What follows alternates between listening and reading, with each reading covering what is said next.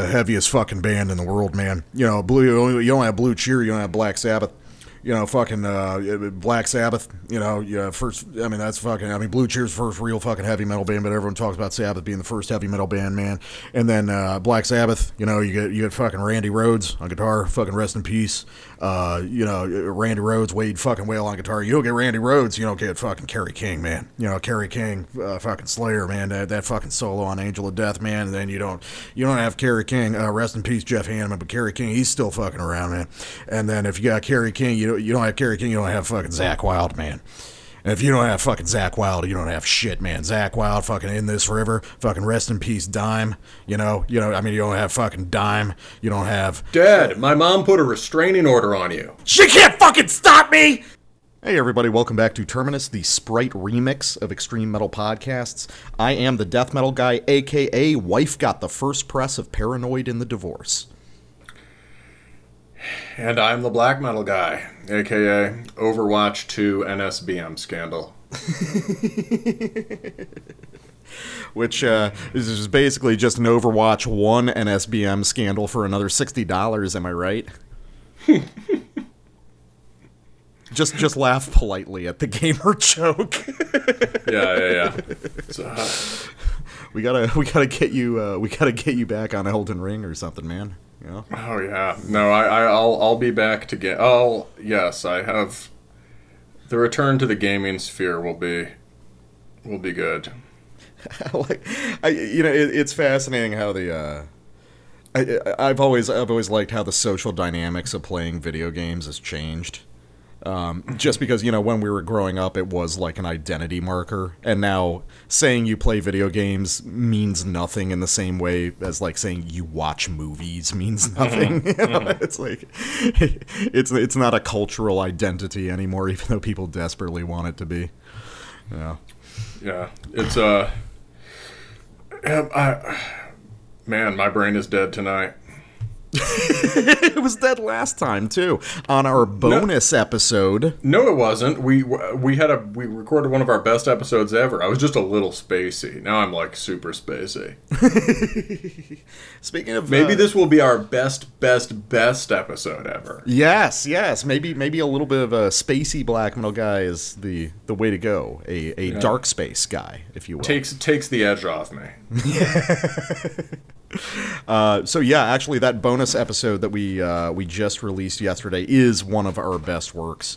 It is a bonus episode, a patron pick, where we cover the legendary album Lycathia by Lycathia Flame, Elveniferous. It is a big fucking episode. It's like over 2 hours of discussion of just one record, and it's probably some of the best work we've ever done. But the question is, you're wondering, I mean, you're clearly moist and turgid at the prospect of listening to that. So how do you get access? Well, here's how you do it. You do it by subscribing to us on Patreon. $3 and up will get you access to that bonus episode and many, many more. And $5 and up will get you access to the Terminus Black Circle, our private Discord server where you can listen to the episode and then confront its heady possibilities with like-minded fellows all over the world. Wow. That's that was the most sort of lofty pitch you've ever done. On a less lofty note, it seems like we are forever slewing around 25 subs on Patreon. If we could somehow get like to 30 stably, that would be awesome. Obviously. What we should do is we should be like old school Call of Duty YouTubers and just like hold our content hostage unless more people, it's like, I'm gonna need 500 likes before I do the next video, guys. Well shit, shouldn't we do squats or something? my next quick scoping montage. Do squats like in an OnlyFans way? Like yeah, like squats for subs, man. Squats for subs. Fucking, what was it? It's Twitch. Oh, okay. Oh, yeah. It's those chicks who have turned. Yeah, it's the Twitch's OnlyFans now. Yeah, to turn into softcore pornography for middle schoolers. Yeah. Yeah, so it's just us in like fucking metal tank tops doing squats. just crying the whole time. Yeah, so yeah, I guess we'll if hey guys, if we get up to 50 subs on Patreon, we'll start doing some explicit content for the adults out there. So that's what you do if you want to support us. Another way to support us is to, of course, follow us on social media. You can follow me, the Death Metal Guy, on Facebook at Terminus Podcast, or the Black Metal Guy on Instagram at Terminus Extreme Metal. And we got some plans to start doing some more content on those platforms. Don't fucking get crazy. It's nothing special, but just be a little bit more interactive and do some more stuff on those instead of just kind of like rolling around using those business accounts to stalk ex-girlfriends, yada yada. You know. Oh yeah. So I think one thing we are going to do soon is get our intern Hypershaman to start managing those. You didn't just say that, did you? Well, I mean, I wasn't going to say directly who was going to be managing it and reveal that we were offshoring our fucking work. No, I think you got to do. I think you got to do that. The point is, it's a growing, and I think it's totally fair game. He's our intern. It is a growing institution, and also, you want people to realize that like the person who immediately checks the message might not be us, but we will still be checking them. And if you've got like a correspondence with us, you can you can continue that. You can continue that, and like if you're new, you haven't contacted us, and that's your you can always email. But if you really want to contact us through IG or Facebook, and you can always just tell Hypershaman that you have some message for me or for Death Metal Guy. You have a scroll clutched in the talons of a raven. yeah. You relay it to our page. Yeah, it's like everyone's been really nice interacting with us in social media. With Hypershaman taking over, that needs to stop immediately. You need to put him in his place and just go, boy! Fetch water for my horse! Exactly, that's how you need to do it. Mm-hmm. So hopefully with him doing some of that, we're going to have some more stuff going on. It'll free up a little bit of our time to do more main show content and stuff, and we'll just see how it kind of plays out. I say it's like we have more time to do more main show content. It's probably going to get eaten up by real life shit immediately. That's how it tends to work. No, we got to just maintain the... Yeah, let's just try and maintain the main show for a while. I think that's the focus. See if we can function like human beings for more than a couple weeks at a time. So, speaking of main show, we've got one for you. And up front, we haven't done one of these in a while. I wanted to do a mini review of a record that I don't know if I was really waiting on, because it's always a long time between releases for this guy, but I was always curious to hear a follow-up. We're just going to do a short little look at the new release by Cold World, which is Isolation, his third full-length record released on Eisenwald. For those of you who aren't familiar, I bet most people are probably familiar with Cold World, but just in case you're not, Cold World is a DSBM project. Don't let anyone confuse you. They're going to say complicated things like atmospheric post-black metal. It's a fucking DSBM project that's been around since about 2005, and always kind of had a little bit... outsized status for the genre. Cold World tended to be like one of the DSBM artists that non-DSBM people would listen to. So in 2005, there was the first EP. There was Melancholy Squared, the first full-length in 2008, followed by Autumn, the second full-length in 2016, which is actually my personal favorite. And now, 6 years later, we have the newest full-length, Isolation. And you're actually a Cold World fan, too, or at least you kind of like, you've appreciated it in the past. Yeah, from the margins. I wouldn't say, I'm not sure I don't think I've ever listened to a whole Cold World record. I just, it's one of those rare bands where like a particular song got me. I'm sure it's the one that everyone likes, but Tortured by Solitude is really, really good. That's a classic. Yeah. It's so good. What record was that on? I think that was Melancholy. Yeah, it's Melancholy Squared. Yeah, and I think I heard it covered by a good sort of Ukrainian symphonic BM band. I can't remember. That's where I like encountered it. Gonna take me a sec to remember the name of the band, but they've put out some good stuff lately. I think he's a young dude who played in Crota. Let's see, just because just to throw out that reference point. Oh yeah, escapism with a K. Oh, okay. Yeah. Yeah, depressive mood, but very sort of like symphonic Slav. Anyway, back to Cold World. This is, it's just really what DSBM should be. It's sort of driving, deeply and has this kind of, I don't know, sort of like, that song in particular has there's a kind of like lilting tenderness in the chord progressions and stuff, but also, I remember there's one place where he fucks the interval up deliberately at the end, and it's, that's a characteristic thing. Yeah. So, Cold World is a project that tends to catch the ears of people who aren't even necessarily into DSBM, just because the guy behind it, George Borner, is just a really remarkably capable musician and sort of arranger. Mm-hmm. And something that a lot of people don't seem to know about him is that the majority of the music that he does in general tends to be like folk music. He plays with a lot of sort of small folk ensembles, plays like, violin, nickel harp, stuff like that. And you'll hear a lot of that in Cold World, but I don't know George's main career, but it wouldn't surprise me if he worked professionally in music. And a lot of that sort of professional, like, quote-unquote, real musician stuff really filters into Cold World. Oh yeah, so one of the folk bands is Sangre de Mordago, which is I think Spanish or... it's neo-folk, and it's unusually sort of... cute neo-folk, but it's very like soothing and playful and lovely. Yeah, I was listening to some of it earlier today. It's really nice stuff.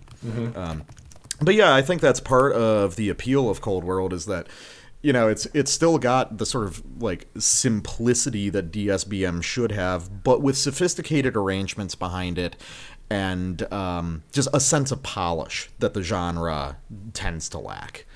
And that's no different on Isolation. When I saw this was coming out, I assumed that it was going to be more of the same high-quality work, and it is, which is why we're just doing a mini review, is because we're just checking in with this guy. Yes, it's a very good record. If you like other Cold World, you're going to enjoy this one. And certainly Cold World doesn't need that much support from the Tiny Metal podcast. It's okay to just, check in on him. But there is some really outstanding material on it. So real quick, let's go to the first full track on the record, which might actually be the best. This is like a top tier Cold World song. It's called Soundtrack to Isolation. It's an instrumental piece, and there's the arrangement of the like folk instrument voices against the DSBM material is just spectacular. He's got, an array of elemental but really beautiful riffs, but when the violins start layering in, it's just, it takes you right back to Melancholy Squared.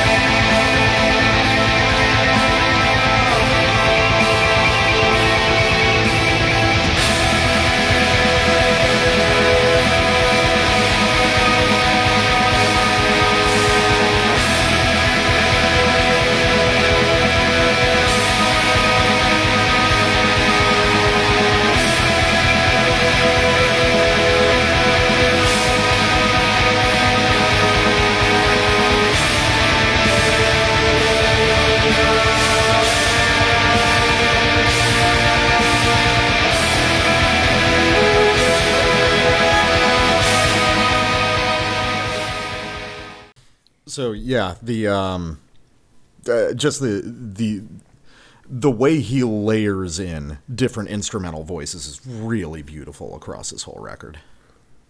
Oh yeah, I mean, just those. You cut the sample at a great time because you could just hear that much denser string orchestration. Yeah, I was like, I thought about including it. It's like, no, listen to the whole song together, and yeah, it's like that'll be a little sneak peek for the guys, because then it just really takes off there.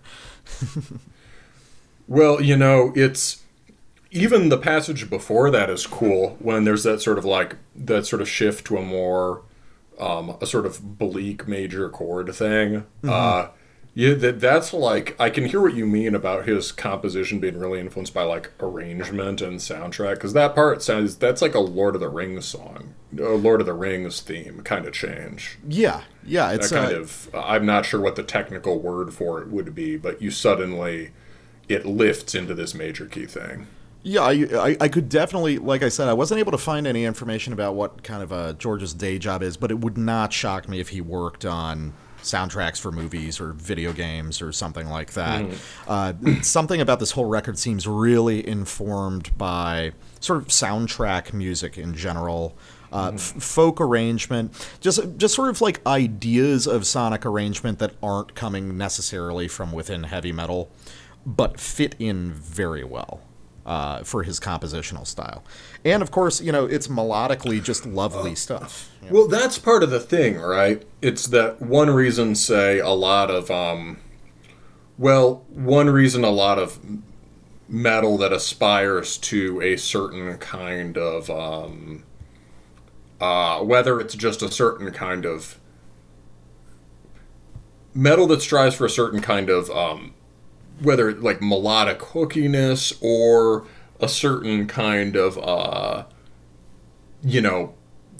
sort of emotional profundity that's outside the usual orbit of metal emotions, right? Mm-hmm. When bands do that, they're often reaching for this richer sense of melody and harmony that, like, they simply don't have the capacity to execute, right? Mm-hmm. So, like, you get stuff that's accidentally pop music and accidentally reflects the greatest cliches of pop music. Mm-hmm. And the irony is that if someone is used to composing in a style that is closer to normal ideas of melody and song and immediate emotional impact, right? Then, like, if someone could write a pop song, if he wanted to, then he can write much more effective stuff that is seriously metal while accessing these kinds of big cinematic emotions.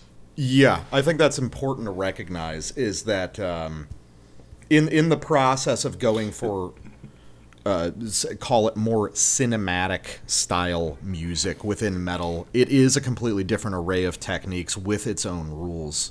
And it seems a little bit easier in a lot of senses to go from the more conventional style into the metal style than vice versa. Yeah, exactly. It's like what I said about like how, there are a bunch of like post 2000s and current, punk scene bands knocking off goth rock, and none of them get it because it's like the whole point was that Robert Smith and like, Carl McCoy could like fucking write a hook.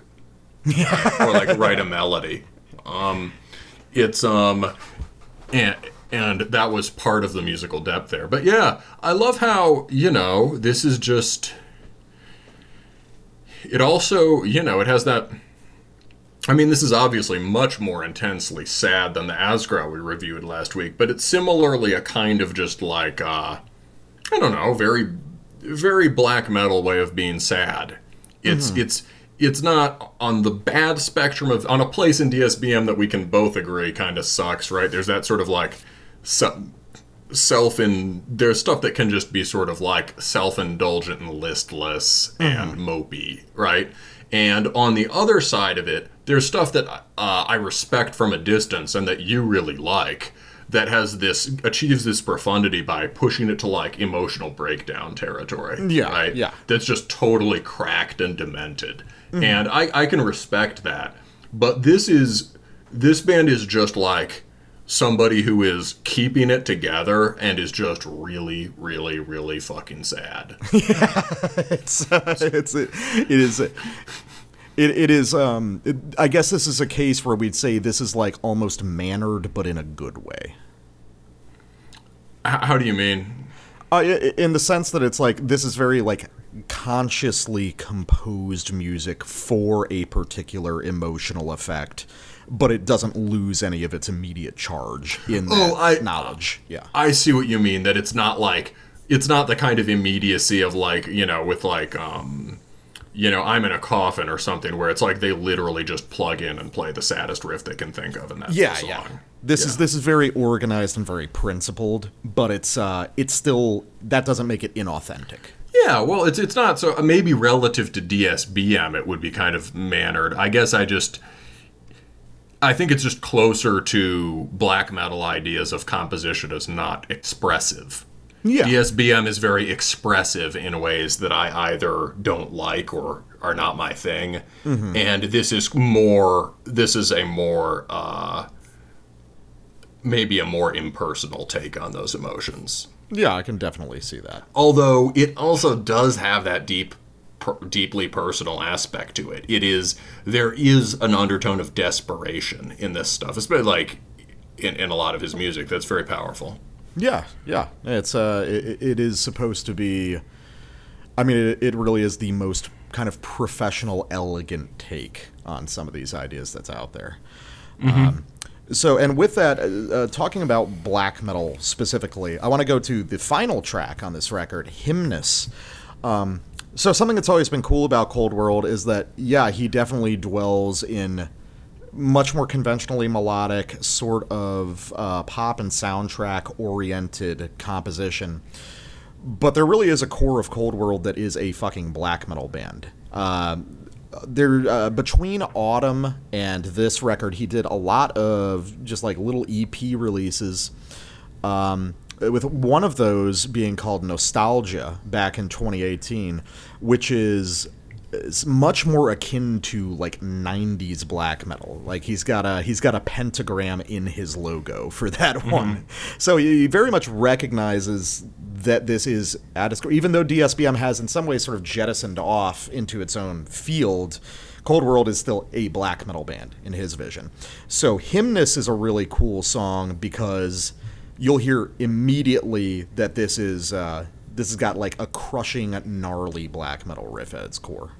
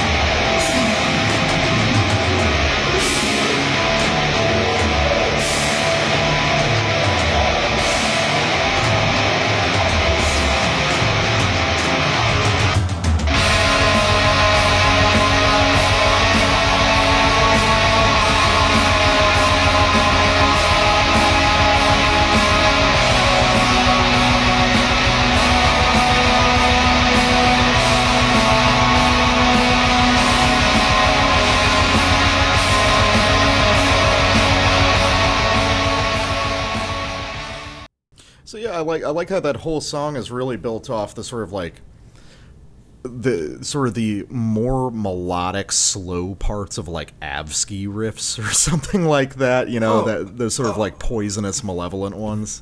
Oh no, that's a Brave Murder Day riff. Oh, is it? Yeah. If you're talking about the first big heavy one that kind of sets the pace for the song, yeah. I mean, not like exactly. I can hear it's definitely like on BMD. There are definitely riffs like that are closer to more kind of have somewhat sweeter harmonies or a bit closer to like goth stuff. Mm-hmm. But like it's some of them are much more dissonant than like.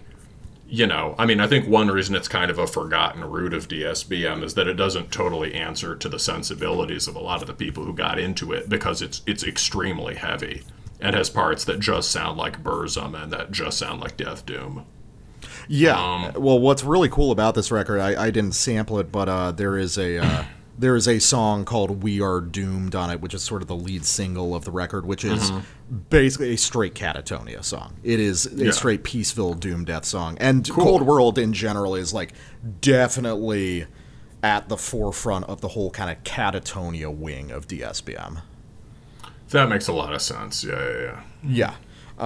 So I like that there's that. There's another track called Wound, which is also very in the vein of sort of gnarlier, more definitively black metal. This is a record that sort of gets more wretched as it continues. Nice. It's like sweeter up front, and then it kind of decays down into more miserable territory. Mm-hmm. And I just really like it. The ambient stuff that dots the record is also very nice. He's got a history of providing like actual quality, meaningful ambient material in his music. And I guess if there's any point that I want to make, apart from obviously very good record, anyone who's into Cold World or DSBM is going to enjoy this greatly, is I kind of want to get back to just the way people talk about it. Because just in prep for this, I was listening to the record, I was dotting around looking at old reviews of his older records or of this one. And it's amazing how many people, especially after like the first record when the term fell out of vogue, no one describes this as DSBM anymore. Which which I find really weird. It's as though DSBM is only a pejorative term. It's not like a genre descriptor anymore. Well, the band, to his credit, YouTube still says ambient/depressive, which, I mean, you don't need ambient on the front of it, but like it does make sense as a label. Mm-hmm.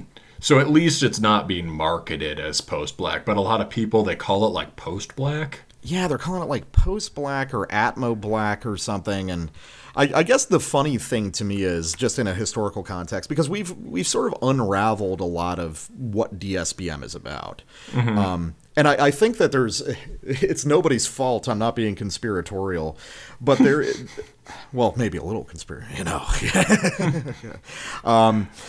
there is almost this weird historical revisionism that's gone on that the guys who do post-black or the originating forces in post-black are the people who brought things like shoegaze and post-punk. Oh, total lie. Total, absolute fucking lie. Yeah, they pulled up the ladder behind them.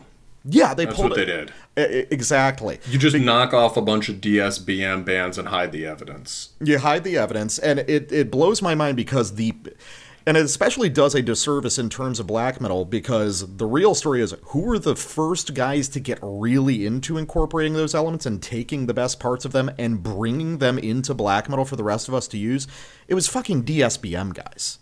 You know, it's like you wouldn't have, Jesus Christ, you wouldn't have bands like Total Self-Hatred. You wouldn't have bands like Life Lover. I mean, frankly, you wouldn't even have, stuff like Gris or probably even Nyctalgia without some sort of understanding of things like shoegaze and Life Lover. It was obvious. That's one of the things I immediately liked about Life Lover, was that it was like influenced by some of both the punkier and more lush goth stuff. Yeah, long before, and then you get a band like, I mean, God, one of the first people to milk it for novelty was Amosurs. And it was so clumsy. And that comes out a couple years later. You know, it's already behind. And then we start getting into the post-Black stuff, and just that whole idea of how you write songs is like a horrible race to the bottom game of telephone from DSBM. Yeah, so it's like, so everybody listens to DSBM, everybody takes all this like crucial technology that those guys were instrumental in bringing in, and now we're all gonna fucking pretend that it was a bunch of goddamn Brooklyn art students that did it. Give me a fucking break, kid.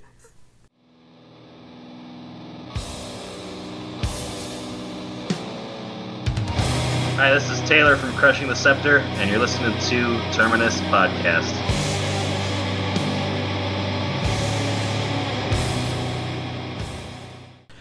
Ladies and gentlemen, I want to paint a picture for you real quick before we start this review.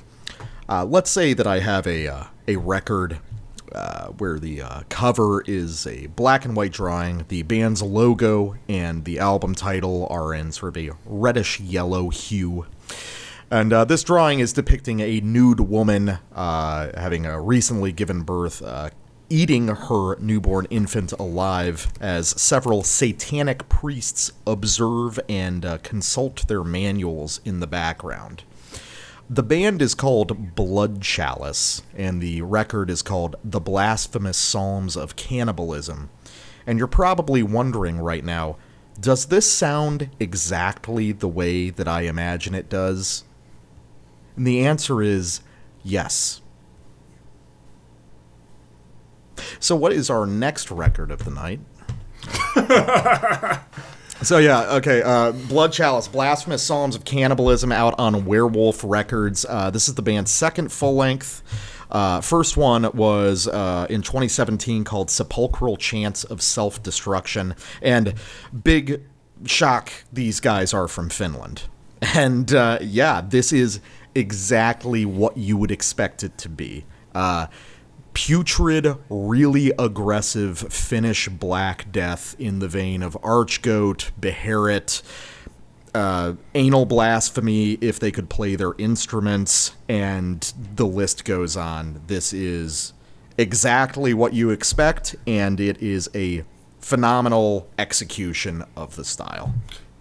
Yeah, that's the thing. I mean, often it's just like, well, there's another one of those goat records. But this is something that, on a surface level, is completely down the line of what is expected, and yet is just one of the best executions of it we've heard in, I don't know, since we started doing the show. Yeah, probably. This is we liked that Upon the Altar record from last year, but it didn't quite stick around for either of us. Yeah. The Upon the Altar was really and good. it was also not quite as by the book as this. That was a little bit more experimental, and that was moving a little bit toward like the Profanautica style too. This is very within its own realm. At this point, it's like people think of Finnish black metal based on the Sargeist Hornemold and Satanic Warmaster, Goatmoon, all that stuff. But this whole other world of just like really disgusting, very, very death metal. I think that's something to emphasize. This is probably more of a death metal than a black metal record. Yeah, I'd agree. Yeah, but this is a whole niche that's been going on for a lot of years. Like maybe if you think back 10 years, people probably remember the band Baptism that was in this vein, that was very popular for a while. But it's something that's always been special to me, and we both really, really like Archgoat. So as soon as I saw the album cover here, and I realized these were the same guys who did an interview with Rauta on YouTube a few years ago, where the band members would take turns answering questions while they power lifted. Oh, was that the band? That's Blood Chalice, dude. Yeah. Oh yeah. Hell yeah. Powerlifting war metal werewolf commandos, you know? Yes. Yeah, no, I remember this interview. These guys are legends. It's fucking great, man. I thought maybe it was them, but then I didn't have time to look into it. Thank you for confirming that. Yes, this is those fucking maniacs. All right. Well, so like I guess we better start explaining what sets this apart? I mean, do we just dive into? It's probably best done in the concrete, right? Yeah, let's the samples. Yeah, let's jump right into the samples. So I'm gonna play. We're gonna play most of these just in full because these are pretty compact songs. And I'm gonna do the big obvious thing is I'm gonna play the kind of hit single off of this record, which is called Anti-Christian War Declaration, because fucking of course it's called that. We've been declaring it since the early 90s, but it's, sometimes you gotta remind them. It's like renewing your vows in a marriage. Yes.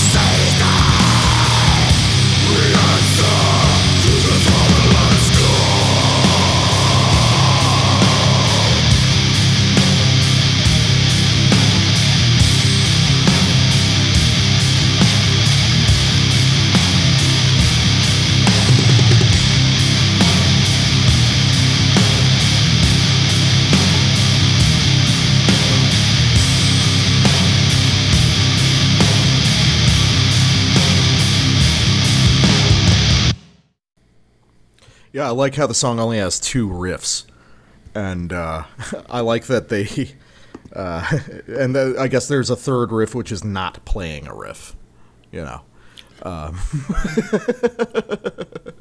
mean the one that comes in towards the end? No, that's just the original riff. I'm just talking about when the guitar drops out and they do the bass and drum stuff. So, one thing that's prominent for this band is this band's a little bit on the brain because I just saw them live for the first time in a long time last week, but there seems to be like a prominent Nunslaughter influence for these guys. Now, obviously, a lot of this is just cut directly from the same Finnish scene they came up in, but basically, this is a song that does the Raid the Convent thing with the cool, like, vocal-driven guitar drop-out passage for an entire verse before they just crank back into that main riff again. Most of the material on this record is just obviously just incredibly simple and incredibly elemental. It's not really riff-based music, but they love peeling off just these like blood-curdling Celtic Frost-style riffs, and it keeps your attention, even despite being incredibly simple most of the time. Yeah, that's a wait, is that Nunslaughter song sort of mid-tempo like this? Or? No, that's a faster one, but it's got the same conceit. That's sort of like a proto-punk death metal stomper thing. And then these guys just do kind of a Ride for Revenge take on the same idea. Yeah, certainly some Ride for Revenge in that bass break. And just the general, the fact that they do these extreme slowdowns on the slow parts, but still maintain this physicality. Oh, yeah. The slowdowns aren't really doomy. The momentum is unbelievable. This feels like a very heavy object that periodically moves very quickly. Yeah, so one thing we've talked about, speaking of that, the quickness, and one thing we've talked about with the with Ride for Revenge, right, is this kind of weird, or not weird, this kind of the forgotten hardcore influence, and just stenchcore or whatever, just heavy crust and punkish stuff influencing something like Ride for Revenge, or like for Ride for Revenge, noise rock also, right? Yeah. But for these guys too, you noted one thing that had me really interested was you noted in the schedule when you put this up that there was arrogant hardcore. Yeah. Right, sort of like basically like what if you did the whole sort of Ares Kingdom style thrash thing, but as hardcore, right? Sort of warrior, northern warrior hardcore, and you certainly hear that here. I was thinking of it more in like a sneering, contemptuous way. Well, that's what that goes with it. I mean, yes, it's hardcore delivered. I guess what I meant is hardcore delivered with a very black metal mood. Yeah. That is exactly what's happening here. I mean, you can even hear it on the vocal delivery on that last track. But like, it's a little clearer in some of the fast parts, and here you'll hear not just immediate influence from from punk stuff, but also Finnish extreme metal that is very influenced by hardcore. So this is going to be Burned Faith.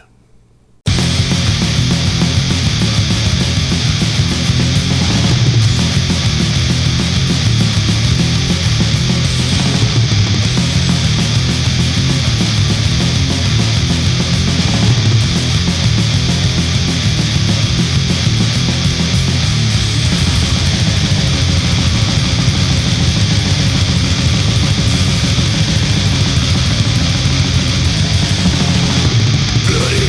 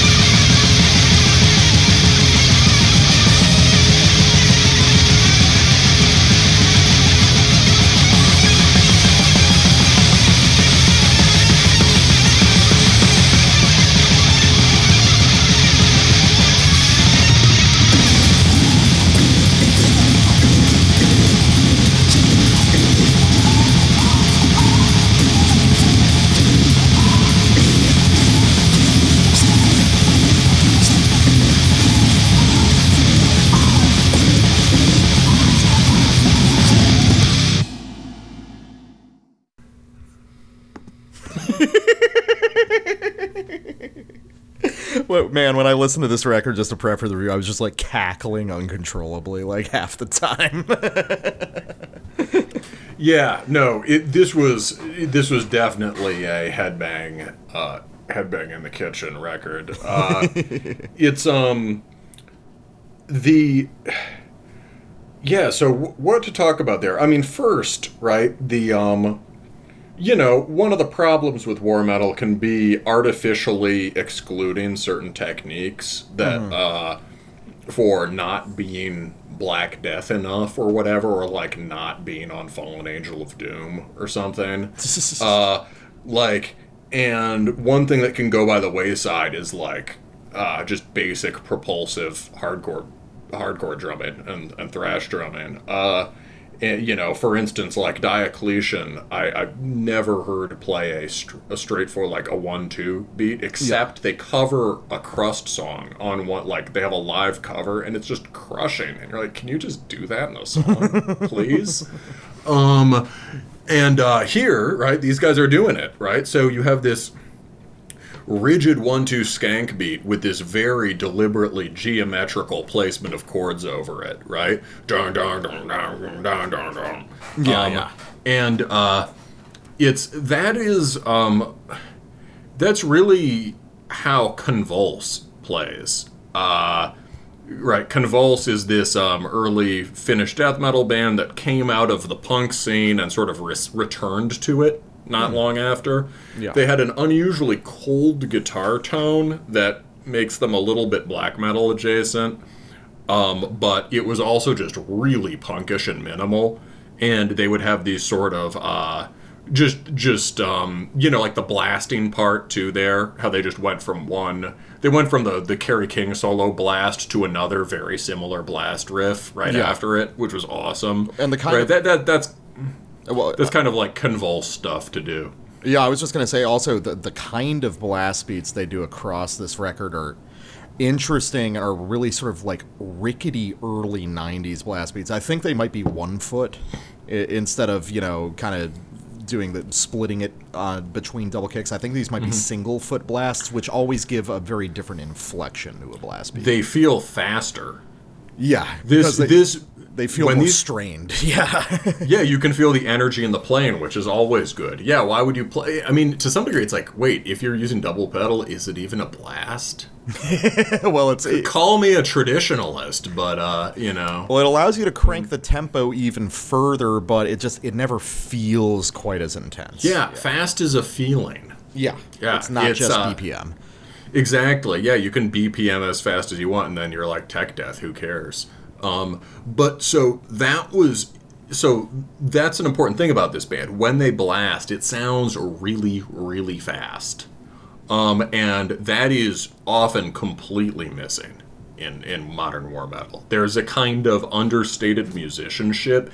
If a style depends a lot on sort of simple riffing delivered with great extremity, then there's a kind of understated secret musicianship required for it. And these guys have that in spades. Yeah. Well, I think a lot of that comes from using the sort of Archgoat paradigm that places a premium on heaviness.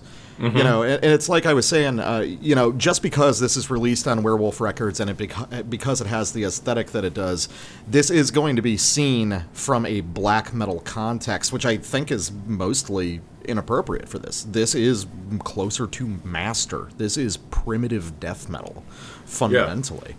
Yeah. And as a result, you get something with a qualitatively very different from a band doing this kind of style that's more invested in the black metal parts of it.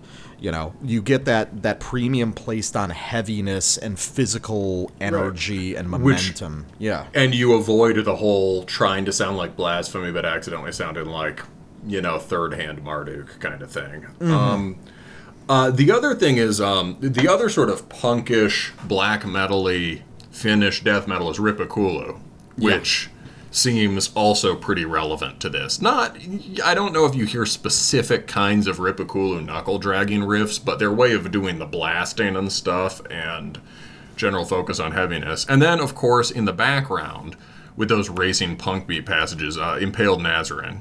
Yeah.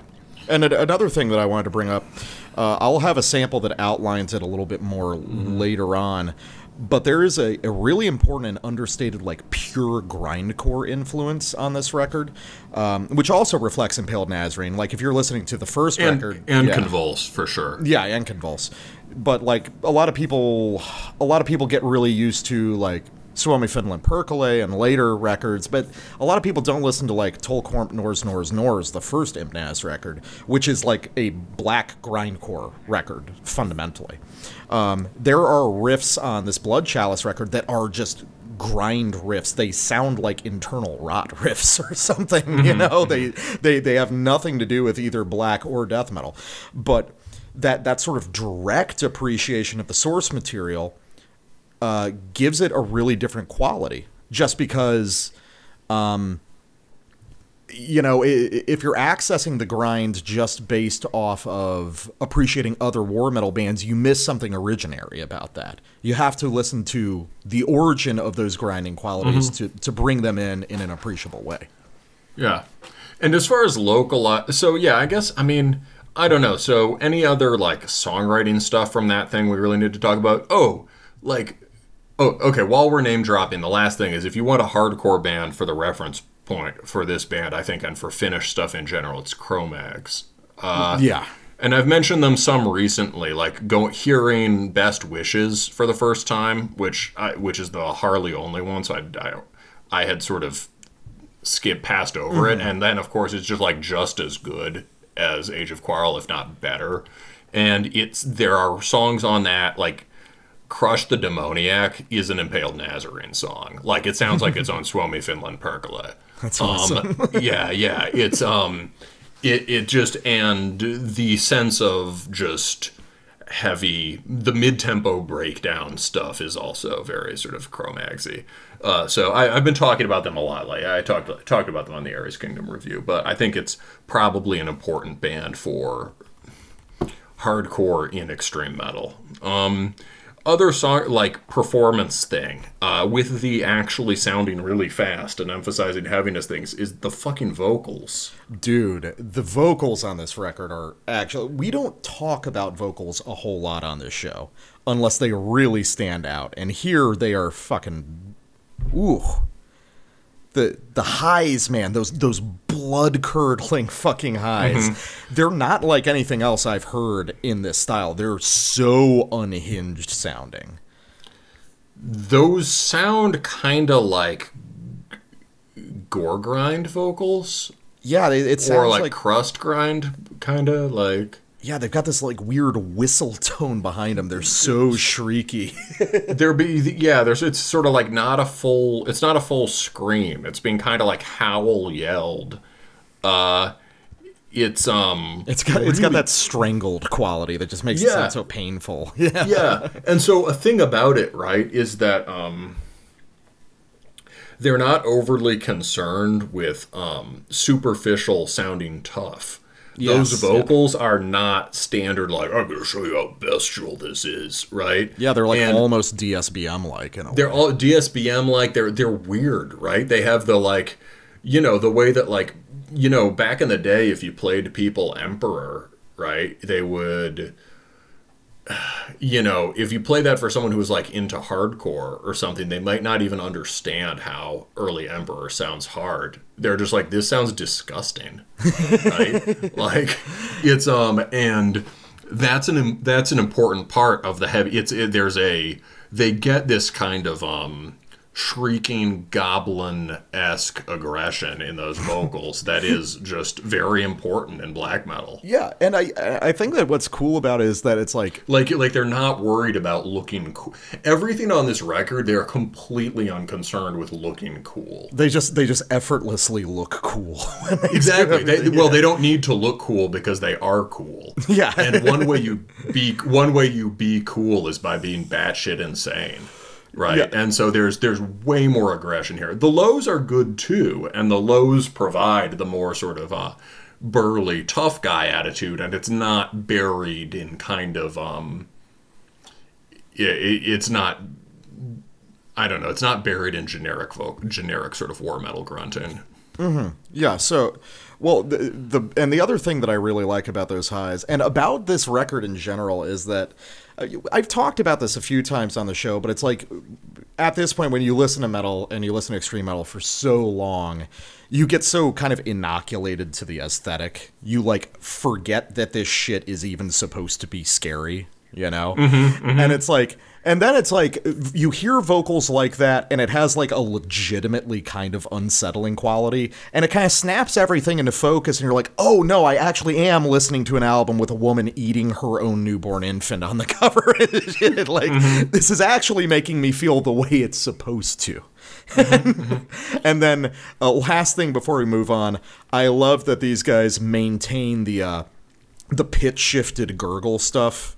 You know, the ultra guttural vocals. I believe if you're a war metal band and you skip that part, not cool. That is an essential part of this thing. If Goat Penis kept doing it, you have to keep doing it too. And that also goes for the steroids and the flamethrowers. Yes, exactly. I mean, flamethrower law might be a little different in Finland, but it's a big country. They can't get all of you. They invented the Molotov cocktail. I'm sure it's fine. That's true. It's yeah, so the yeah, you get they get a pass. So yeah, I mean, yeah, let's listen to the next track, Celestial Destroyer. Honestly, it almost feels like cheap to end Burned Faith at the end, because the beginning of Celestial Destroyer just has this blood-curdling shriek that's clearly sort of the end to the last track. But this is, yeah, so, you know, one way that they have written this like a hardcore record is that it's written as a whole record, with tracks interacting with each other rather than being these self-contained units. There's a meaningful way that one track will set you up for the next. But we're going to skip about 1:40 into Celestial Destroyer. And I don't know, let's listen to it.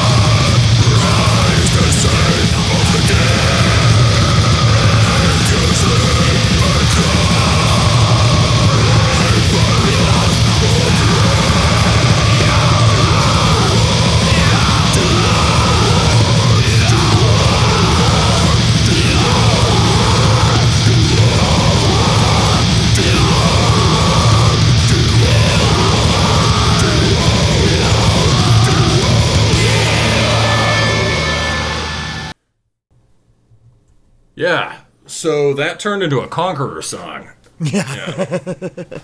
Which, now that I'm remembering the interview, I think they say is like their favorite war metal band, or they have like somebody has a Conqueror tattoo. They're so by turns into a Conqueror song, I mean for people that it becomes extremely noisy at the end, right? You get that deliberate illegibility and the sort of scraping guitar tone, and that they open the song with that too. And that is that's not a technique they use much on this record. Maybe one or two other times they go that far out into noise stuff. Well, they also do it at the very end of the record, because this is an album that's clearly designed to be split into like two sides on vinyl. Yeah. Because we've got each side concludes with an extended track that's around 6 minutes long, so I think this is supposed to conclude side A. Oh, that makes sense. Yeah, and it's symmetrical with The Rise of Iconoclast, which is also a great song, and also sounds really fucked up. Yeah. So, speaking of which, the riff in the middle of the song, right? That really extended one. That is just the weirdest set of intervals. It's like a Skin Chamber riff. Yeah, that. Yeah, it's like you're playing. It's like the power chord is already a tritone, and you're sliding it around. I don't know. It's very weird voicing, and it's like that's like Portal level kind of dissonant interval shit. Yeah, and they are hitting a thing that sounds like an anvil, which is always an extra point. I was actually thinking, is there anything that could be added to this record to improve it? And the only thing I thought was I noticed a conspicuous laugh of evil laughs in the vocals. This would definitely be a record that could feature a lot of evil laughter, and that would be cool. What do you think about like satanic sluts moaning? Yeah. Let's get like porn samples. And you want to put laughs. Those over. Yeah, you got to put those sort of over some of the really fucked up riffs. Like if you had that and an anvil sound and satanic sluts moaning, Jesus, right? So. I mean, also, if you put the anvil sound over the blast beat, sometimes that would make me very happy. Make a blast beat with the anvil sound. That's what I mean. Yes, yeah. It's so yes, it is very heavy. But yeah, so a broader point about that, right? They're very aware of the idea that like they have no pre-made rules about what they can or cannot use. And they understand that the vagueness of the term war metal is an advantage. It's a vibe, and it cuts across a whole bunch of different things. So there's no reason that you can't have songs that sound more like Archgoat, songs that sound more like Ride for Revenge, songs that sound more like Blasphemy, right? Some of the album opener is much more, and even the first two tracks are kind of much more like Blasphemy-ish. There's no reason you can't have tracks that sound like just straight up noise stuff like Conqueror. So it's and no reason you can't employ a bunch of death metal technique, right? There's there's like really death metal-y riffs on some of these songs. I think on Blasphemous Psalms of Cannibalism, right? There's a lot on that one. No, but you're totally right. The strength of this record is the fact that it has a broad set of influences that are, despite how broad they are all basically contained logically within this niche, but it doesn't feel like they're checking boxes. Yeah, that's the other thing I had in my notes, right? So you can't have a band that's just like a grand tour of like war metal in it, right? It could be like eclectic, this grab bag of ideas, and it's just like, well, great, you did all of them, but none of them are particularly good, right? Yeah. It could be an exercise in style, sort of cut and pasted together. I think what's important is that this kind of does the opposite thing. You're using all these styles, but they're not the point of the record. The styles are places you're going for techniques, for tools, and what you hear overall, by hearing them going through all these different musical configurations song to song, what emerges is a clear sense of how this band, how Blood Chalice plays war metal.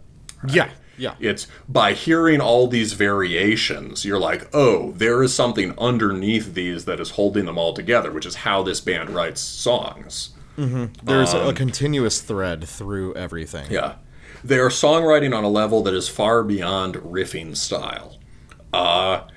And, that's another thing, right? We've talked before about how, like, if war metal is to, lead to interesting things, we have to get past the idea that, like, right, the sort of, like... Right, if the sort of right on a Galaxy Brain chart, the no brain thing is just like, oh, really loud, yeah, war metal, fucking blasting, blah. And then like the second level is like, oh, it's war metal, but like it has good riffs, like or really they just say it's war metal, but it has riffs, and then it's like, well, and I said that one day too. We all said that, but then you realize that's just what everyone says about the war metal they like. Yeah. And the place where the real Galaxy Brain is that, like, it's about how the next level is like, no, it's not about riffs. It's about how you're writing the songs. And you have to write the songs in a way that allows us to get, it's just fucking noise, just blasting. we have to arrive at the noise and the blasting and the in a compelling way. Yes, yeah. Speaking of which, you want to just listen to a really fucking cool song with a lot of grind parts? Yeah. Sure, let's listen to From the Grave of Leviathan. Leviathan, I think. Leviathan? Oh. Well, okay. it's like a fancy spelling, man. It's like Dark Kabbalah, bro. Oh, sick. I can't wait to consult a verse Saphira.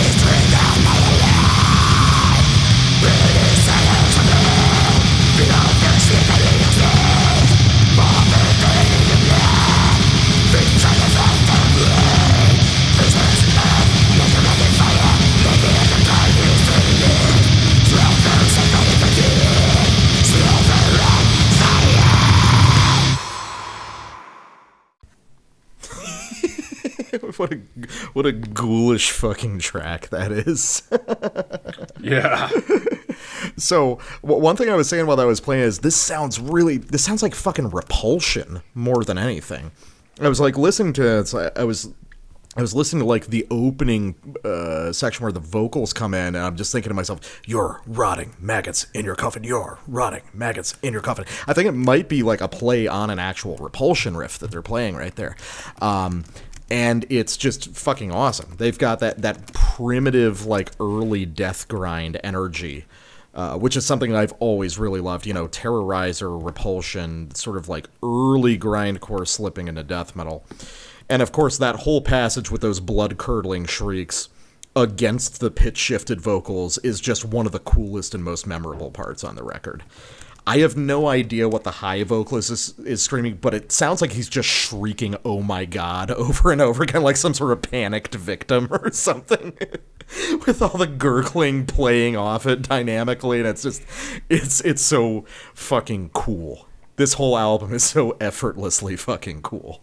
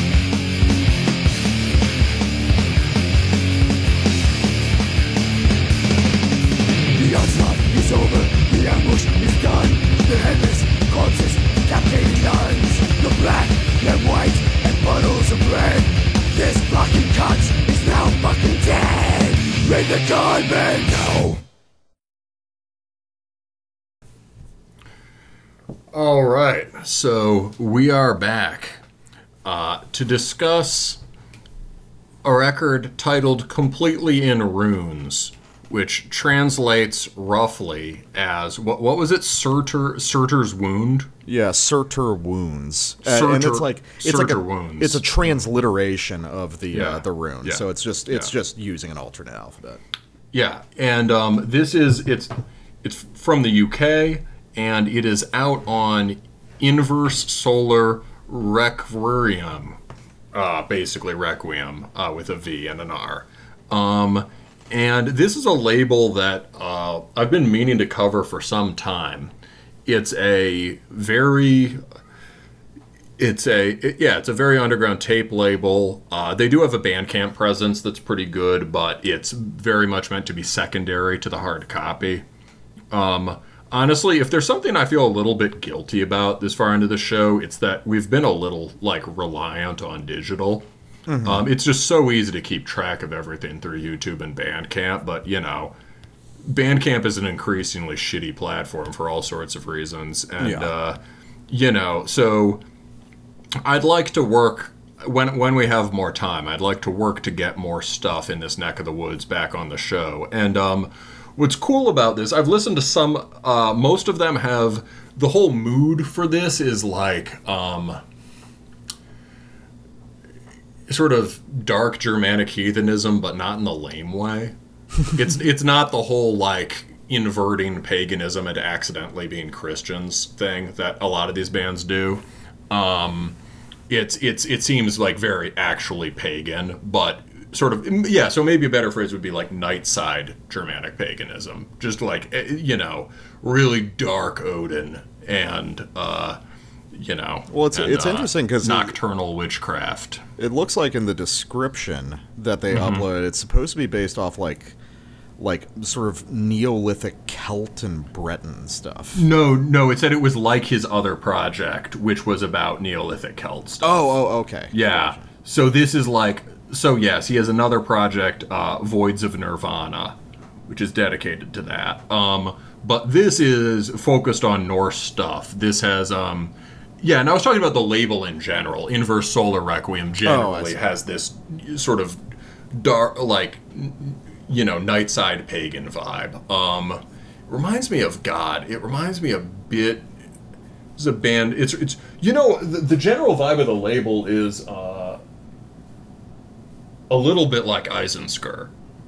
Okay, yeah, I can. Think like really just midnight paganism that is extremely strange and hallucinogenic and midnight, and with an emphasis on that.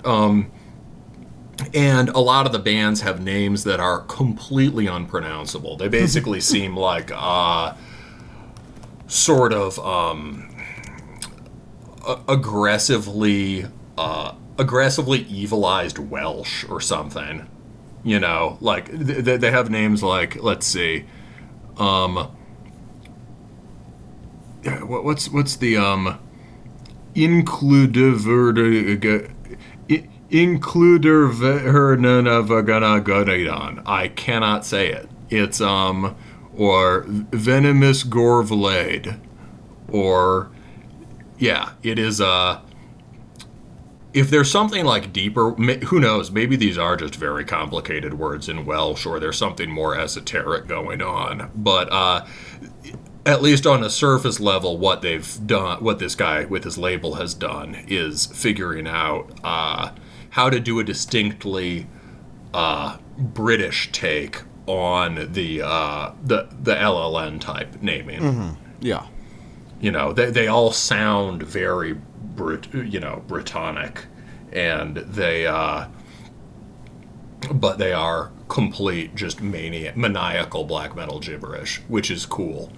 And so cool label, and the band's aesthetic is pretty in line with that. This record has just a classic runestone carving of an Odinic sacrifice being carried out. It's basically the only stone we have with the Valknut on it. Mm-hmm. I think it's like, that's become this symbol, and the weird thing is that nobody really knows what it means. You basically have to infer from the context that it's this symbol of Odinic sacrifice. So it's in some sense classic. It's activating classic, like Norwegian, Scandinavian pagan stuff from the second wave. However, the music is the way that this guy does that musically, right? And Surtur Wounds is very different. Mm-hmm. So we've talked a lot recently about the kind of, and I think we're going to talk more at the end of the year, on our year-end show, about the kind of exhaustion of not of the spirit of black metal, but of the outward form, right? Genres, musical styles especially if you're a pagan and you have a cyclical vision of history, right? Music genres have lives, right? Even the genres you love. And there are eternal things that are preserved and that can be carried forward, but for a style to maintain its vitality, it often has to transform sort of radically, mm-hmm. right? And I think we may be, for a lot of reasons, which we'll get into later, right? It's like a lot of the stuff that is most invested in black metal aesthetics now is just very weak or very derivative or very much totally not black metal. Mm-hmm. Sort of anti-black metal in some ways, right? And we're both increasingly interested in stuff that has the spiritual and ideological charge of black metal, and that's powerfully influenced by it, but is building new musical structures for expressing those feelings and those impulses. And this band is a really good example of that, I think.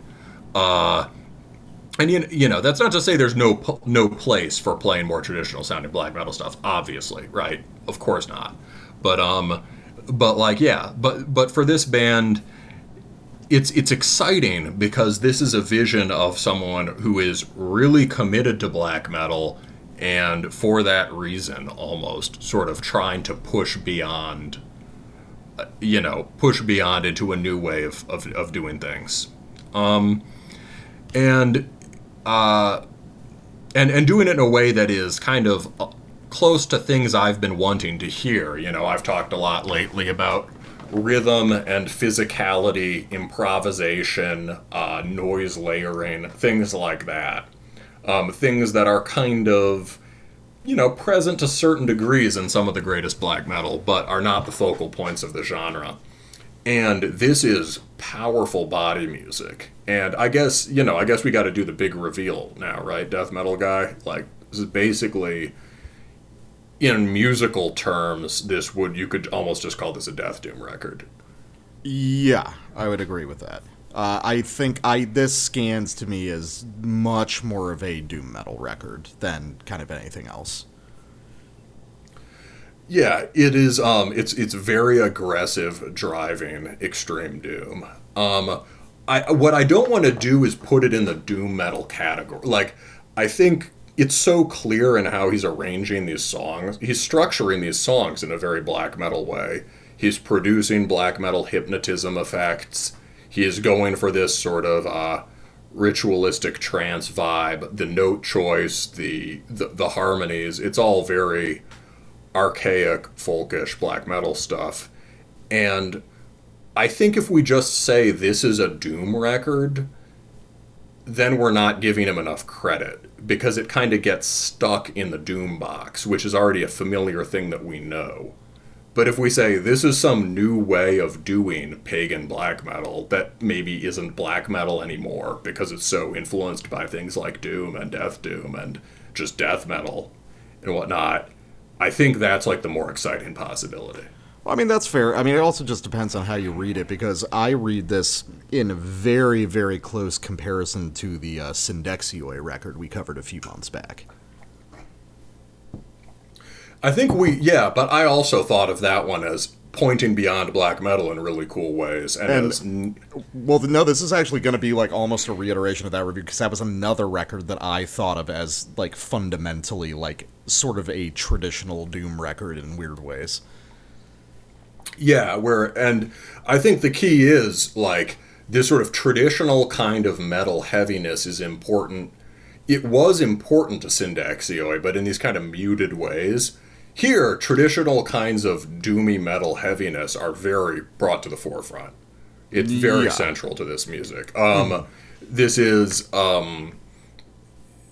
but yeah, I guess I hear this as being more properly extreme metal than you do, I think. Well, it depends. I mean, extreme metal is a kind of a nebulous term. I mean, this obviously slots into who's going to listen to this. People who listen to death and black metal are going to listen to this. People who only listen to Saint Vitus and Trouble are not going to be listening to this. Even if musically I think it has more in common with trad doom than it does black and death.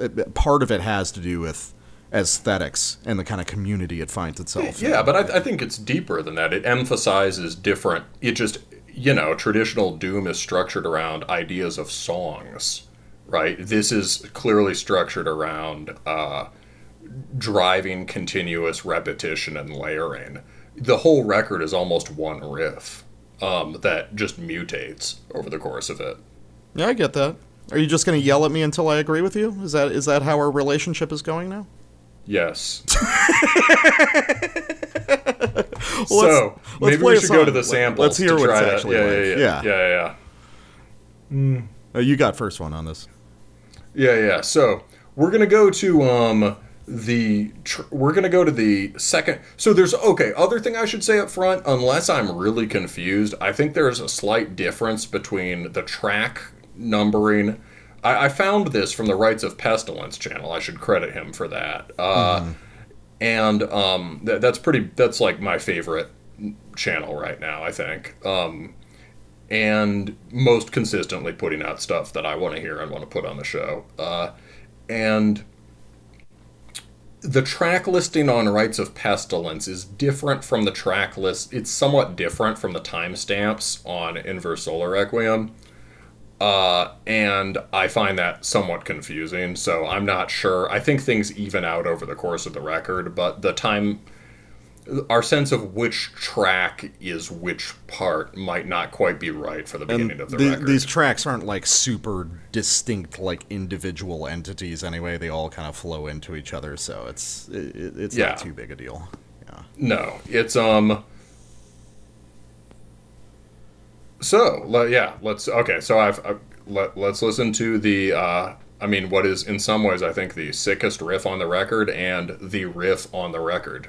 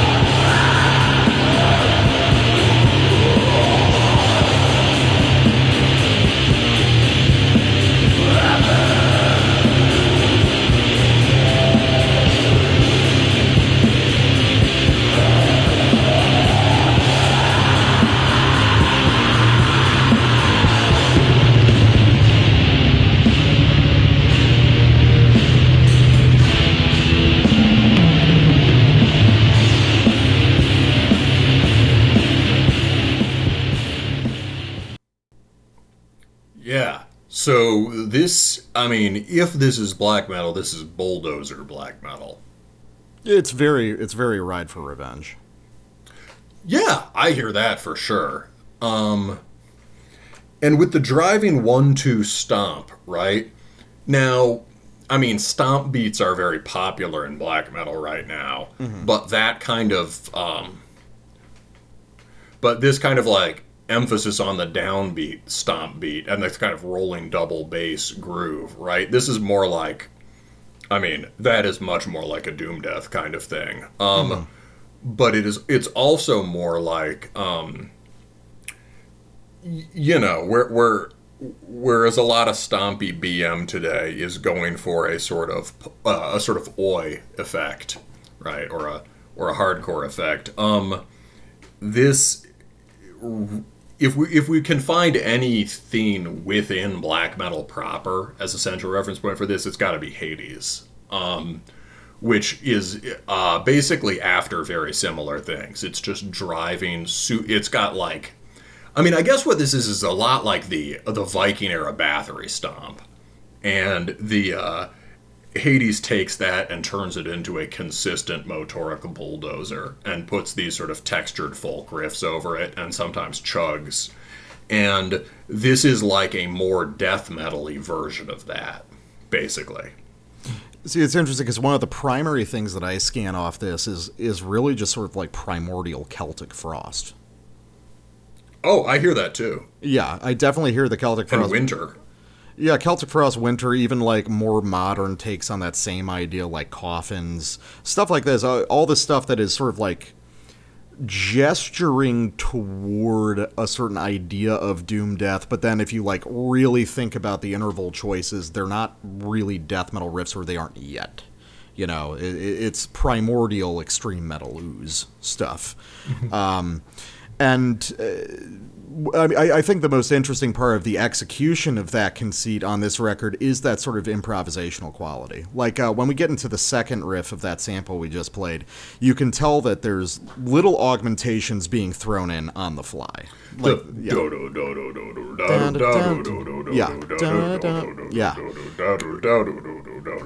yeah, they're constantly changing. Really, he's just tossing in like a couple bonus intervals whenever he feels is appropriate, but they're not written out. They're not established, I don't think. Yeah.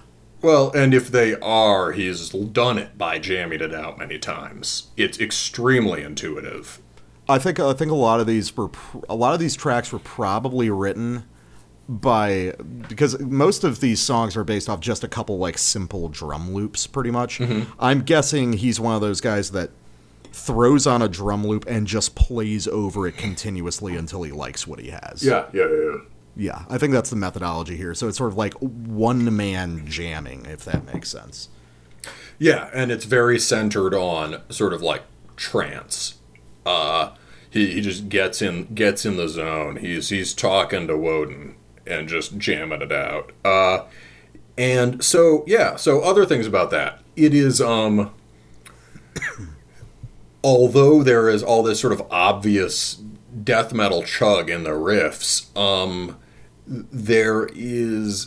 there's always a folkiness to his playing. It's never jarring or out of place with the mood he's trying to evoke.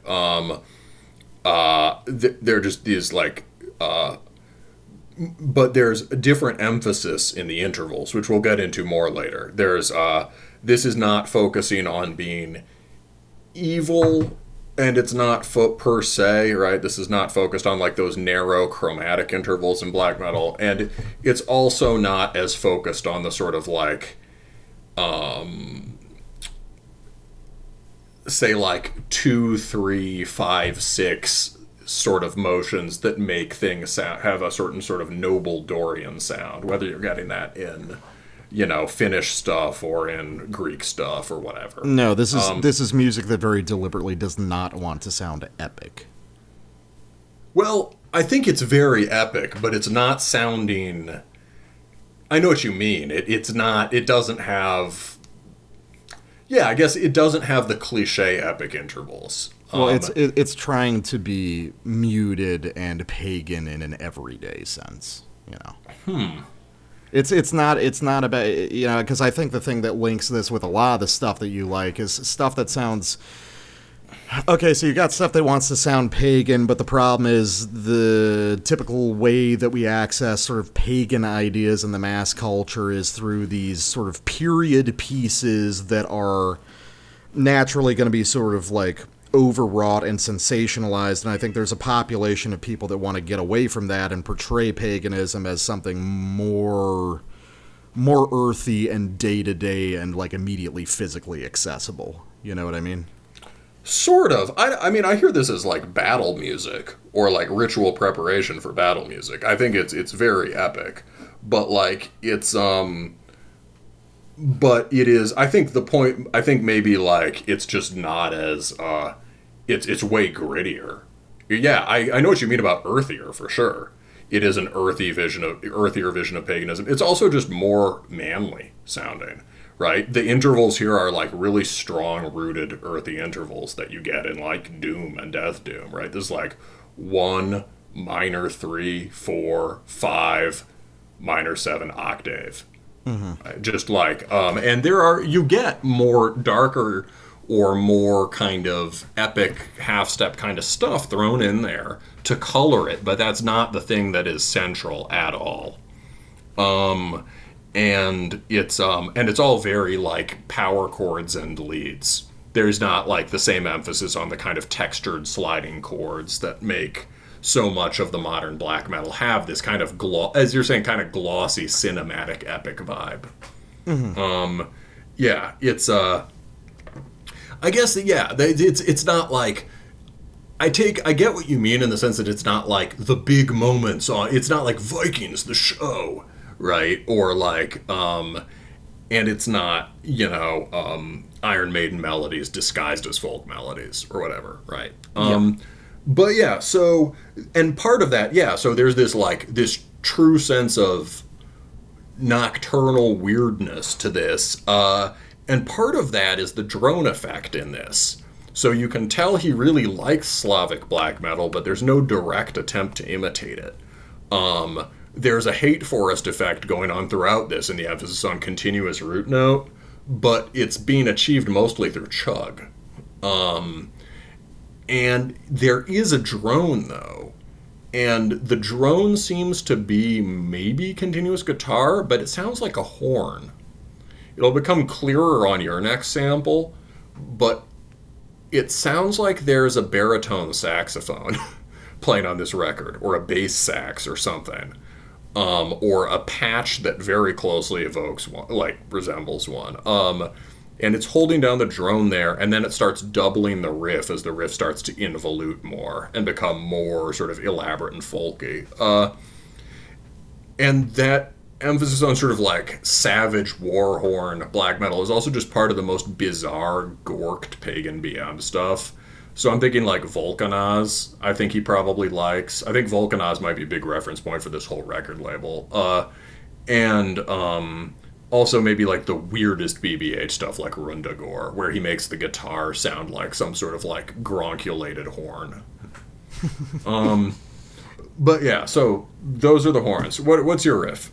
So, I want to go to what we think is track 5, which has some really interesting kind of riff ideas. So the opening riff is like a weird big charge-up riff that sounds a lot like Skin Chamber, which we actually mentioned on the last review too. Because I think it's, again, a left field kind of comparison, but I think Godflesh is probably kind of central to this project. And I think Godflesh is central to a lot more stuff than most people realize, especially anything that's trying to go for, like, deliberately primitive and minimal, but, like, strikingly weird at the same time. I think a lot of, like, old Justin Broderick, Godflesh, Head of David, some of his kind of weird electronic side projects are all probably relevant. But then after we get that, we get into more sort of chug-style riffs, and that's where we get into, of all things, a lot of stuff that kind of sounds like Crowbar.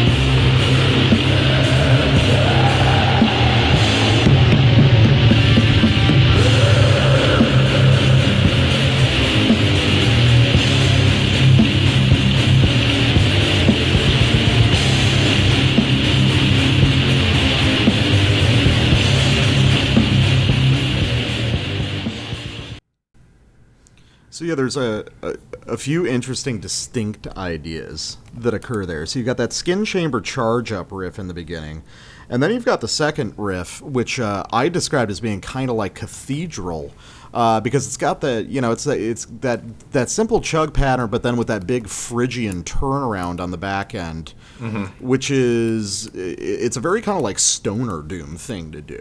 Actually, like a lot of modern stoner bands would use kind of intervallic choices like that at the end of those big kind of bracing chug riffs. But then, after that little guitar fill, we get into that more complex palm-muted riff, which is very Crowbar, with those sort of cool, like almost Celtic-sounding, like stacking fifth intervals that he's doing on the turnaround on that third riff. So just basically what I'm saying is just there's a ton of influences coming into the guitar here, and a lot of it strikes me as sort of unusually bluesy for what you'd expect. And yeah, of course, that itself has its roots in Celtic music, but there's also certain guitar technique inflections that strike me as being part of a kind of blues rock tradition. Like certain slides, certain little trills he's doing are very rock and roll circa like 1970s kind of ideas that have permeated those sort of sludge and doom styles as they moved on through time.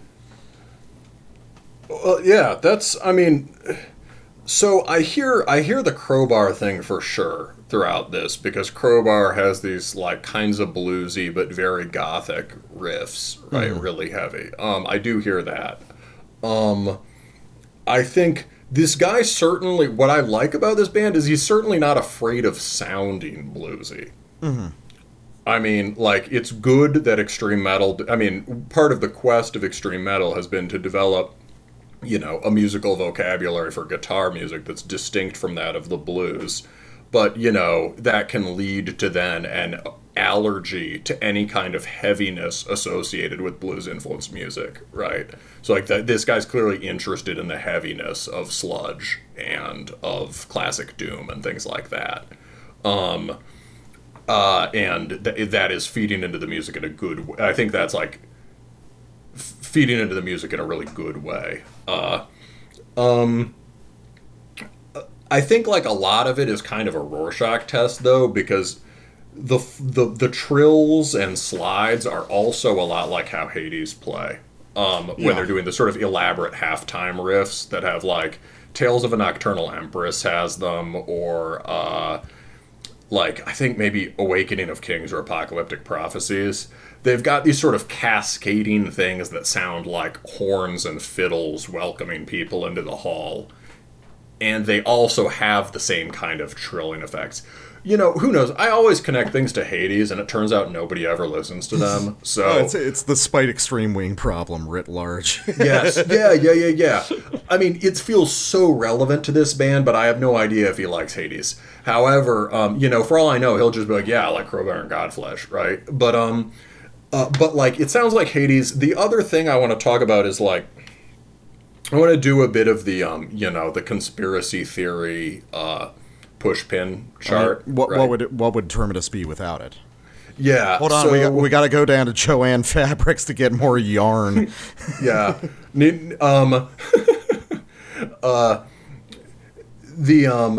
So I feel like all of these right? This band is cool because it basically activates this whole new nexus of reference points that are usually pushed way to the margins in black metal-y stuff and in pagan-y stuff, right?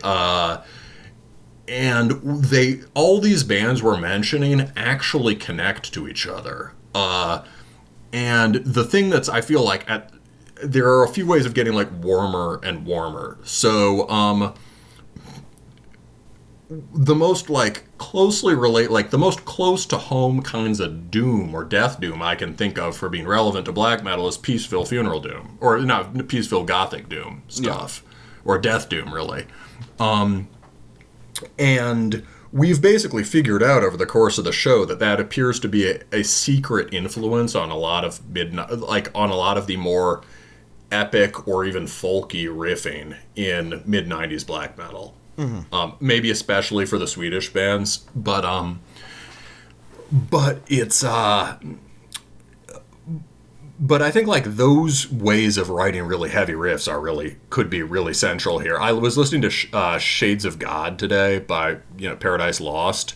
That is kind of exactly what you're saying. It's very Sabbathy and therefore very bluesy, but they're death metal riffs, and they also have a bunch of sort of minor scale folk inflection, or just sort of like or gothic kind of neoclassical inflection to them. And they're just crushing. The record is very sort of driving and heaviness oriented. They're not yet getting into the more vintage doom thing. For Cathedral, I see your Cathedral and I Raise You Solstice Lamentations. Yeah, you're more familiar with that one than I am. So Solstice we usually talk about New Dark Age, which is their second record, and that's the one where it gets all Manowar and basically gets more Manowar and Bathory. The first one has the same themes. It's already got Viking shit on the cover. It's very medieval, but who pointed? I think this was like, I don't know. Yeah, I might have noticed this on my own, but I should credit him. In the Bandcamp comments, Brandon Corsair points out, I believe, that it actually sounds a lot like UK Death Doom, Lamentations. It's just UK Death Doom with clean vocals. Which is kind of like Cathedral, but very medievally, less bluesy and classic doomy. And it has some of those Phrygian scale flourishes in it, like maybe almost to a surprising extent compared to their later stuff, which is very like Manowar Maiden tonality. And so, and what Solstice, maybe Solstice especially, but really all those, bands that orbited around the Peaceful Death Doom scene have in common is a huge influence from Stenchcore and like Amoebics basically and Deviated Instinct. And that is also what's a big influence for Godflesh, like immediately. For Godflesh. Like when you listen to that, so like that sliding tritone riff at the beginning of the sample that you said was really Godflesh or Skin Chamber, it totally is. That's one of my favorite kinds of riffs. Just wham, wham. My buddy used to make fun of me for finishing every riff by doing that. That's like there are specific tracks that do that on like the first Bolt Thrower record, the first Napalm Death record, and it's all coming from like Amoebics and Deviated Instinct. And then, the other band that does that a lot is Neurosis, who again are really influenced by Amoebics. So I feel like this band has activated this network of like bluesy American sludge, UK trad doom, death doom, and industrial, and all of that is related to the sort of the most pagan medievalist kind of berserk warrior crust. And I feel like that's like the subtext here. Yeah. I don't know if he likes Amoebics. I don't know if he even, whatever, right? But that's a whole cluster of things that is all relevant to this. Oh, yeah. Does that make sense? Well, yeah. I mean, what you're describing is a whole bunch of guys that were in the same place at the same time. I mean, all of those guys are right around each other in England between, 87 and 93, and they all know each other. Yeah, all those, exactly. They literally all know each other, right? Yeah, and go on. Well, I was just gonna say, like Justin Broderick, he was in Napalm Death very early on for a brief period, and he was hanging out with all the other crust guys and shit, and all of those guys in Napalm Death and all the doom death bands were all listening to fucking old industrial tapes by Throbbing Gristle and stuff like that. So all these ideas are all interacting with each other, and basically the entire geography of that has been imported wholesale into this music. Yeah, that's a really good way of putting it. Yeah, that's just all the interactions are maintained. Yeah, that's really cool. Yeah, maintained at a musical level. Yeah, absolutely. It's like if you watch the early interviews with Paradise Lost, like in that misnamed grindcore documentary. Oh yeah, I love that. It's awesome. It's awesome. But they're clearly crusties. Mm-hmm. Like, at least some of the members, when they're like, the guy still got dreads, and talking about liking Venom. It's and you can really hear it in the sort of totally nasty, fucked up intervals on, like, Gothic or whatever.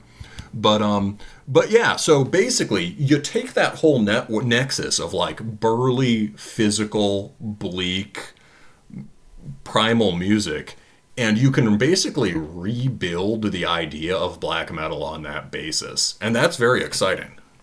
Yeah, no, I get what you mean. I get the impulse behind it.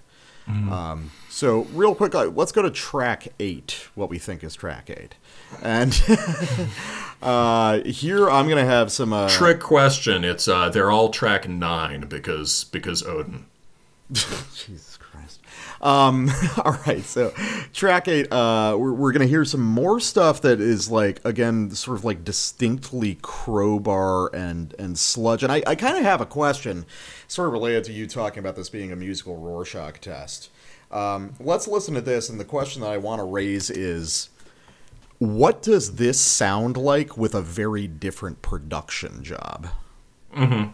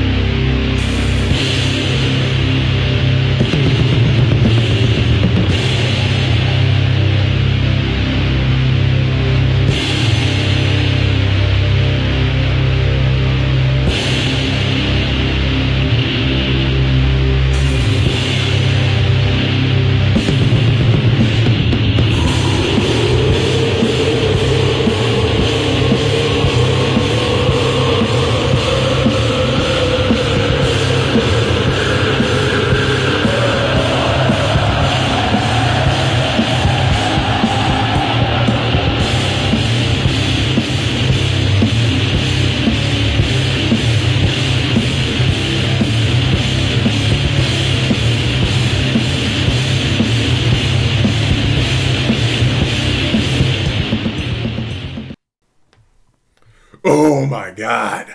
Yeah. So I think again, going back to that Rorschach test thing, it's interesting because I guess that, like, oh, you know what a bunch of us talking past each other has to be? It's that I grew up on just, like, so much Southern rock and shit. Like, that was, like, central to me growing up, was, like, blues rock, Southern rock, stuff like that. So I just immediately associate all of these intervals with that stuff. I mean, like, I get it. I mean, I also, I guess it was definitely more central for you, but, I like Led Zeppelin and shit, and plenty of bluesy stuff. And I listened to the the Stooges, right? It's Black Metal guy. not... Black Metal guy. I saw Skynyrd live when I was like 10. No, you're on another level. You're on another level.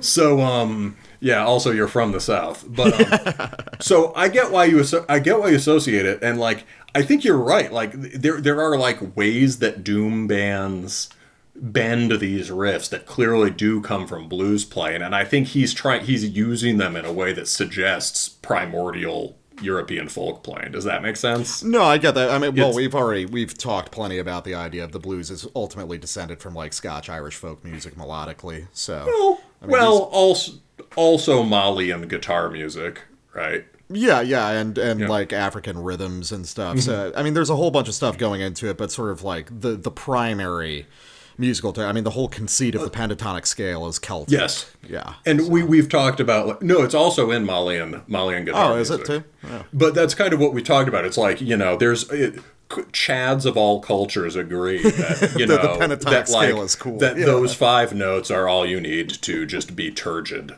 Right. And that's the point. It's like black metal, one of black metal's problems right now is that it is, it's far up its own ass in frilliness, which it confuses with being triumphant. And it is, black metal has lost a lot of its masculine vigor. And this is very masculine music. And it's accessing that via all these different traditions of just pentatonic brute music. And, we were talking about the musical Rorschach test for that riff, so... I gave my answer, right? That first riff when that had that sort of lurching bend and those kind of cascading dom dom chords descending. I was like, oh, Neurosis. Yeah, and I was like, oh, Crowbar. And these are, those are bands that have like toured with each other multiple times and like share a ton of DNA with each other musically. So it's both, really. And one thing I'll give you on that front is that Crowbar probably on average has better riffs. Well, yeah, but Neurosis isn't a riff band anyway, so... That's what I mean. I was going to say, Neurosis is not... It really is not riff-based music and hasn't... They can produce fantastic riffs when they want to, but the whole way they construct things is different. The part that struck me as really Neurosis-y there was those sort of like just big falling chords. It's those like double octave chords. Yeah. It's But yeah, so there is, I don't know, basically this record will put some hair on your chest. Well, here's the other question that I was asking before we listened to these samples. So another thing that kind of like leads me in that sludge doom direction is I can very clearly imagine this without the delay and like polished up a bit. And I feel like... on this production, this isn't necessarily a bad thing, but I would say on this record, the production's doing a lot of the heavy lifting for some of the weirdness of it. I think that if you maybe record and produce this in a more straightforward way, you have something that is a lot more straightforward. You know what I mean? I think it would be well, think about the end of that sequence, how it was just like boom, dum, dum, dum, dum, dum, dum, dum, just like stomping for infinity. Like, it's like a sludge riff, but that's not really what sludge fans come for, Like, I know what you mean. I feel like the music is so focused on brutality that it's really not what the stoner sludge doom crowd is looking for. I get what you mean that it would be more accessible, for sure. For sure it just would. You could give this a massive production... and more people would like it. And I mean, honestly, right? Like the kind of sludge guy who really likes the first High on Fire records, right? Yeah. Right. That guy might like this, right?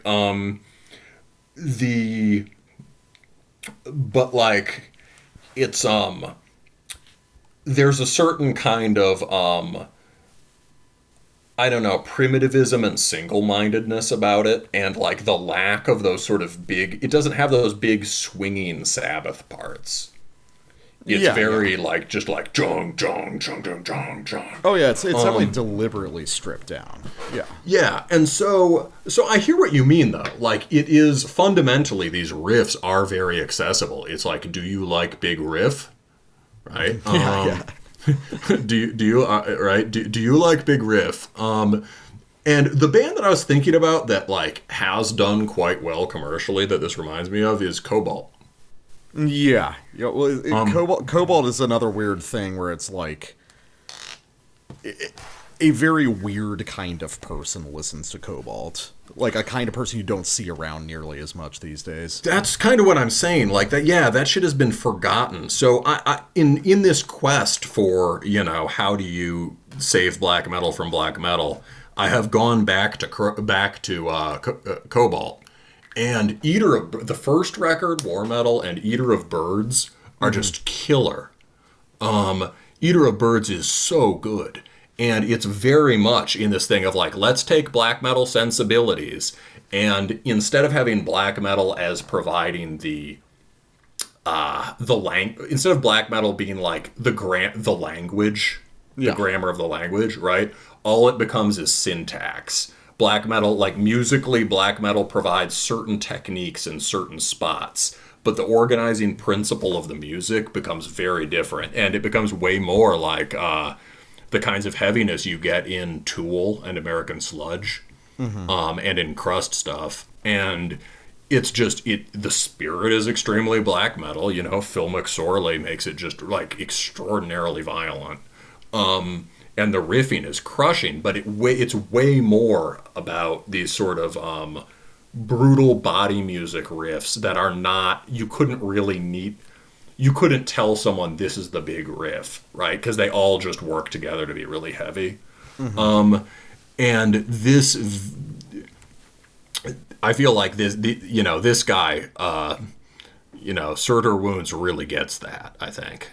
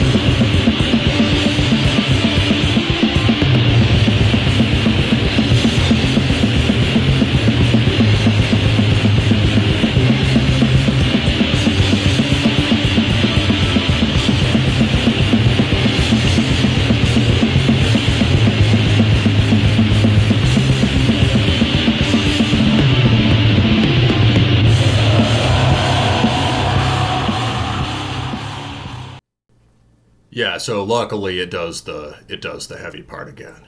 But so this is like, this is the first place on the record where there are blast beats, right? I think so. They're used very sparingly.